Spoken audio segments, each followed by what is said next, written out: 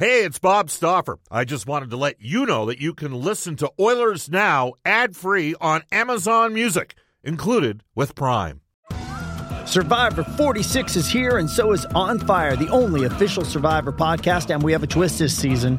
The winner of Survivor 45, Dee Valladares, will be joining us every week. We're going behind the scenes of the biggest moments, the how and the why things happen, and the strategy and analysis you can only get from someone like me, a Survivor winner.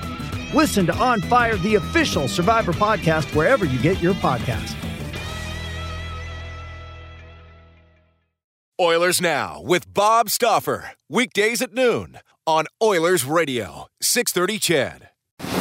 We return to Oilers Now with Bob Stauffer. Brought to you by Digitex. Office supplies at huge savings? Yeah, Digitex does that. Digitex.ca on Oilers Radio, 630 CHED. They always say it doesn't matter where you are, whether you're playing baseball, football, basketball, soccer, hockey, the pro sports. If your best player is your hardest worker, shame on everybody else if they can't follow suit. And we had it in Edmonton with Wayne. And the current day boys are having it right now with Connor. And I mean, it's very contagious. Look at Leon every single night. Nursey stepped in, came up huge.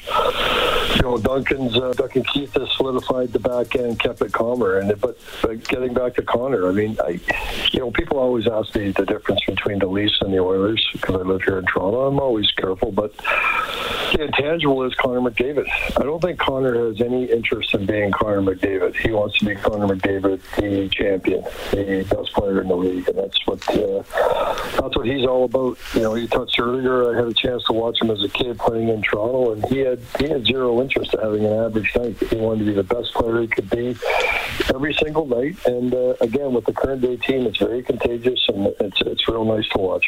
All right, that's Hall of Famer Paul Coffey on yesterday's edition of Oilers Now.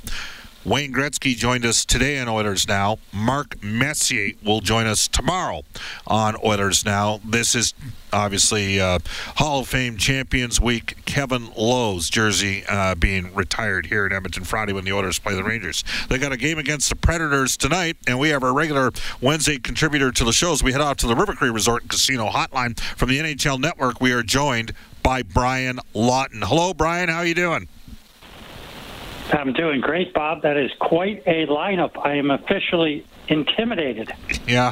Well, let me ask you this. I know you subscribe to the same theory about having when your best player is driving it, and Wayne is always, Wayne, he's always quick to point out the contributions of others, but at the end of the day, they were practicing and playing against Wayne Gretzky on a day-by-day basis when he was, years ahead of his time in many regards. This is something that Peter Zosky wrote about in The Game of Our Lives, osmosis. Everybody else improved because of the standards that they had set in practice and how competitive things were. And we're starting to see that. And that's why I never bet against Darnell Nurse to be a player, because I knew how hard he worked and I knew who he was going up against, and maybe why Draisaitl's exceeded expectations. Do you buy that? Do you think there's something to that? Because the Oilers did get a gift from the gods in Connor McDavid?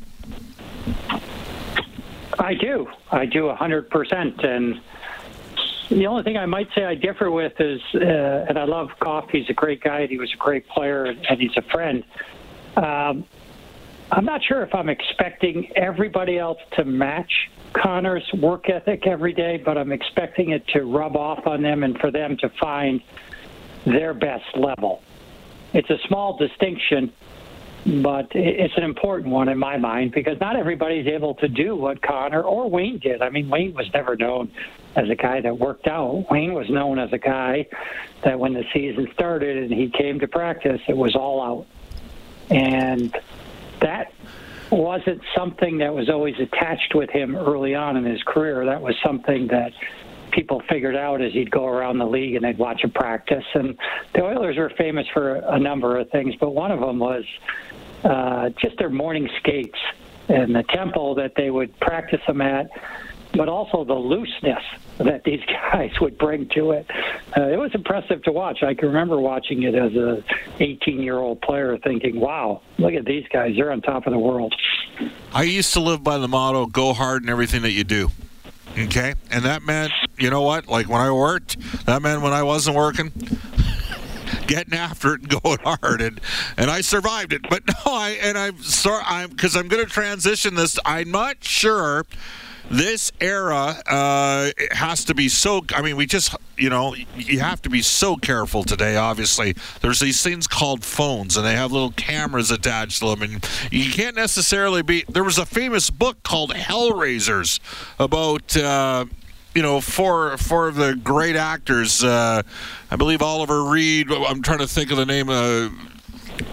Richard Burton and Oliver Reed and those guys, right? Like, and those guys, the stuff they did. I mean, today you can't do that stuff. But you know where I'm going with this, right? Like, you know what? The better you perform, the more, in many respects, the more you're able to have a little bit of fun and go with it. And maybe can you be looser as a result of the fact that you got your performance level the way it is? Yeah, I think you can. Essentially, you're subscribing to the work hard, play hard theory in everything you do. And, certainly when I was a general manager and even an agent, I'm always looking for kids with that type of an attitude. And I personally, I'm not very good on TV. I work on TV for the NHL Network. But I work as hard as I can. There's no doubt about that. Those are things that you can take to other areas of your life, and they can really help you. For me, they've helped me to have a job working at NHL Network, and a variety of other things in my life personally. So they're great lessons. It's great. There's nothing better in the world when you're managing a team or you're coaching a team and your best player is your hardest worker, except for one other qualifier, and that is when they're your best people.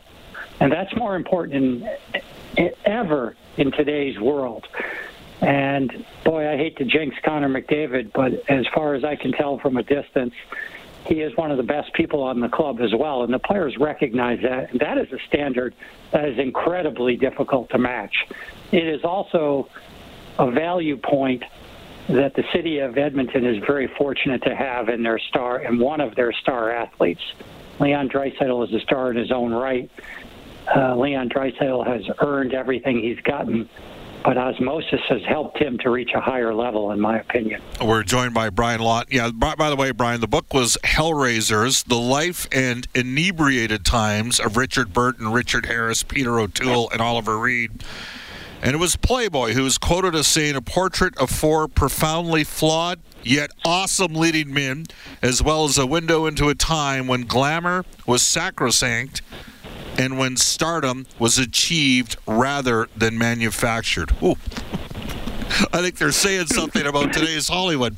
But those guys defied work hard, play hard to become the auteurs that they did. All right, so here you are working for and by the way, I think you're pretty good on TV, for the record, okay? So, but there you are. I'm glad there's somebody. Pardon me? I said I'm glad there's somebody. Oh, come on. My heart is... I appreciate that. I know I'm not... there's just so many people that are so theatrical and much better than me. I work incredibly hard to provide detailed information. That's kind of my thing. I know absolutely nobody like that myself. All right, so let's get to it here. When you're a manager, do you worry?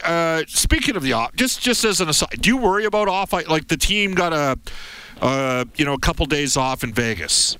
Do you worry about sort of the return to play? Like they got a couple practice days in before. Some teams had Halloween parties, as an example.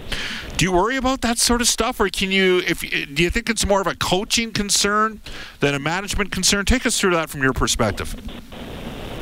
You're always worried about it. As a general manager, what happens is a lot of times you'll end up going to functions with the team around town, particularly, and you'll end up as the representative for the team. You're general manager, you're expected to get up there and speak, and you don't want it to ring hollow. I can remember back in 2010, this was the era when Tiger Woods had gotten into a lot of, what do we call it, off-course trouble. Yes.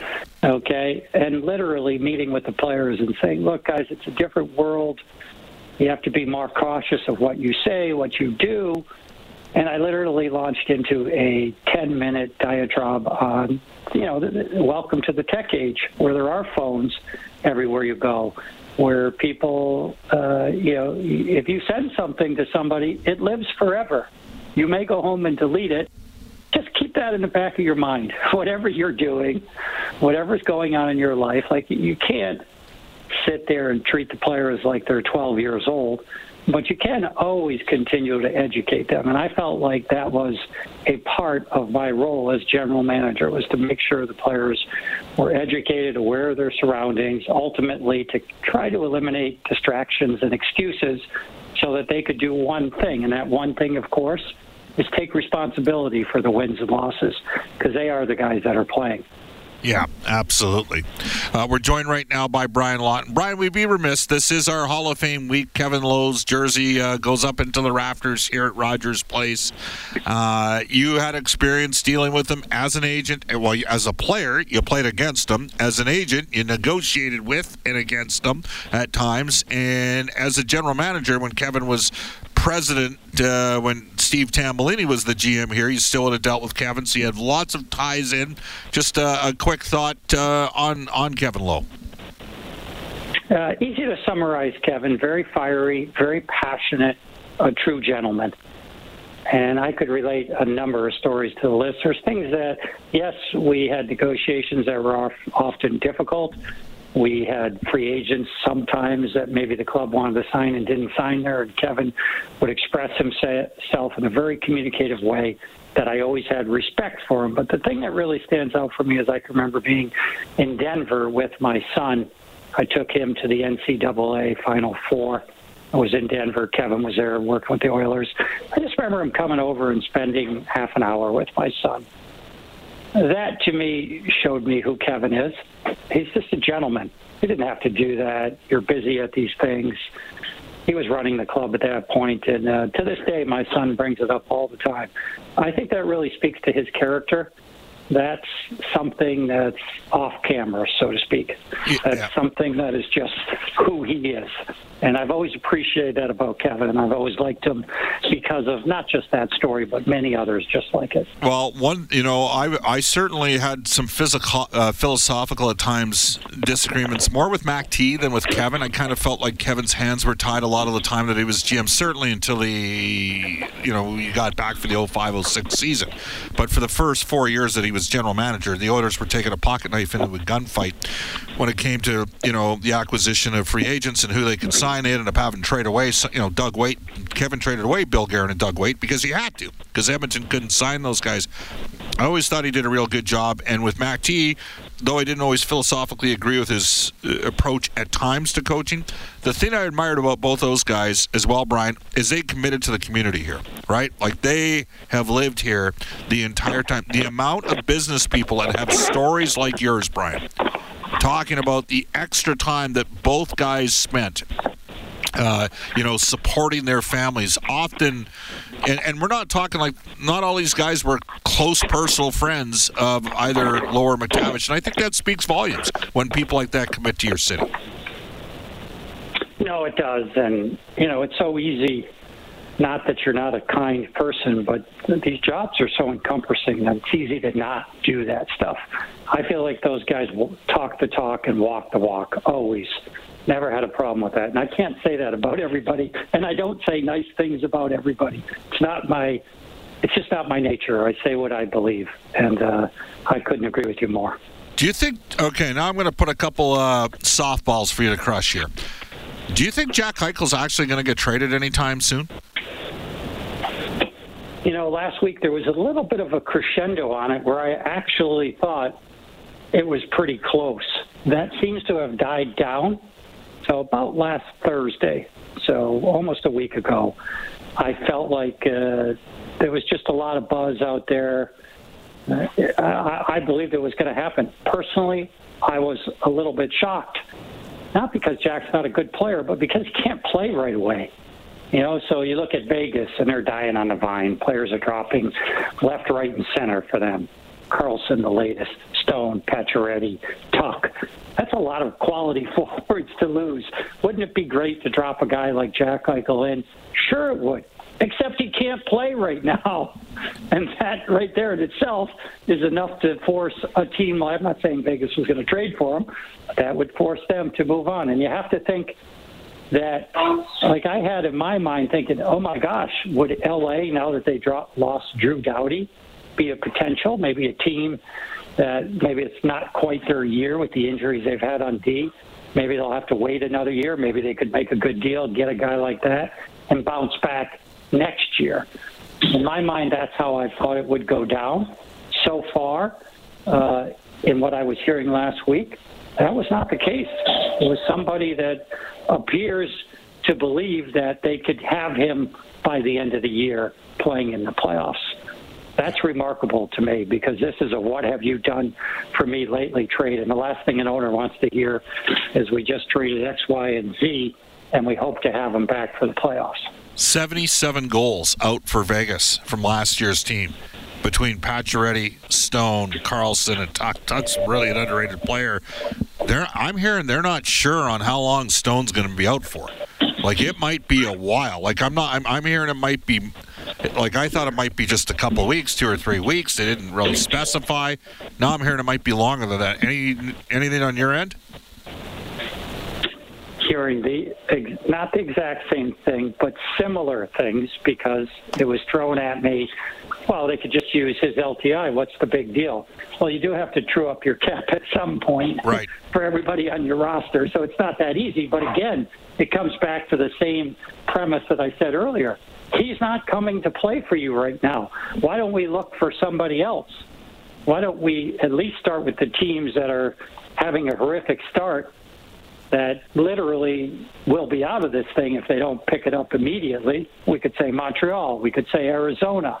We could probably focus even on other teams that have guys that could help them right away. That seems like it would be a more logical path for a team like Vegas to go. And yet, nothing's happened. It's a little early, so it's hard to make those deals because nobody wants to admit they're not going to be in the big dance this year, but that's the way it goes. So time will answer that one. I was just surprised at the crescendo last week that we were hearing on Jack Eichel. All right, and one final one for Brian Lawton from the NHL Network, former general manager of the Tampa Bay Lightning, started Octagon's player agency, number 1 pick, 1983 NHL draft. Brian, your wild prediction was that the Edmonton Oilers would win the Stanley Cup. And I forget the context of how it was done, but you had to make one off the board sort of prediction. The Oilers are plus 11 in goal differential on special teams. Are you concerned at all about Edmonton's 5v5 play, especially in their third and fourth lines? No. I mean, I think your question is, how do I feel about that prediction? I feel good. I believe that they'll need to make a couple adjustments to climb the mountain. And I think they got a perfect guy leading the ship, quite frankly, to do that. They got a really good coach and a really good general manager that are in sync, that communicate a lot. And I think they are already doing their jobs like they're supposed to be, monitoring how the team's playing now. But everybody's always thinking about, what do we need to do to win the Cup? Couple of adjustments. If we asked the fans out there, they'd come up with 100 different adjustments. It's up to Ken and Dave to come up with probably 1 or 2. I can't tell you what they are right now. I have some ideas, but I think that that'll reveal itself as the season goes on if they continue to have the success that they've had. Brian, great stuff. Appreciate the time. We'll touch base next week. Awesome, Bob. Thanks for having me on. You bet. That is Brian Lawton from the NHL Network. Russ has texted us on the Ashley Fine Floors text line. Bob, I didn't get a chance to tip my hat on your prediction Monday afternoon regarding Yamamoto scoring his first of the season. Well done. That one comes to us from Russ. Well, there were 2 predictions. The other one was that the Oilers would have at least one game this week at home between the 3 that they played where they'd score 6 goals plus, 6 or more. They were due. And the one line that's really due is McDavid, Hyman, and Puljujarvi. I mean, McDavid had 2 great games in a row against Philadelphia and Vancouver. Thatcher Demko was brilliant. And Hyman and Puljujarvi have gone a little quiet here for a couple games. They're due to break out, just as Draisaitl did. And, man, Draisaitl 2-2-4. Second time this season he's had 4 points in one game. And 8 goals and 10 points in 3 games against Nashville 2 seasons ago. This is Oilers Now, where guests receive gift certificates to Ruth's Chris Steakhouse. Whether you're celebrating a special moment or simply savoring a night on the town, every meal is an occasion at Ruth's Chris Steakhouse. 9990 Jasper Avenue, open Wednesday through Sunday from 5 till 10 p.m. When we get back... This episode is brought to you by Hyperice, the leader in advanced warm-up and recovery technology. They have tons of innovative products, like Venom-heated wearables to help soothe sore back muscles, Normatec compression boots to speed up recovery and increase circulation, and Hypervolt massage guns to improve mobility. Loved by athletes like Naomi Osaka and Erling Haaland. Try them yourself. Get 10% off your order with the code MOVE at Hyperice.com.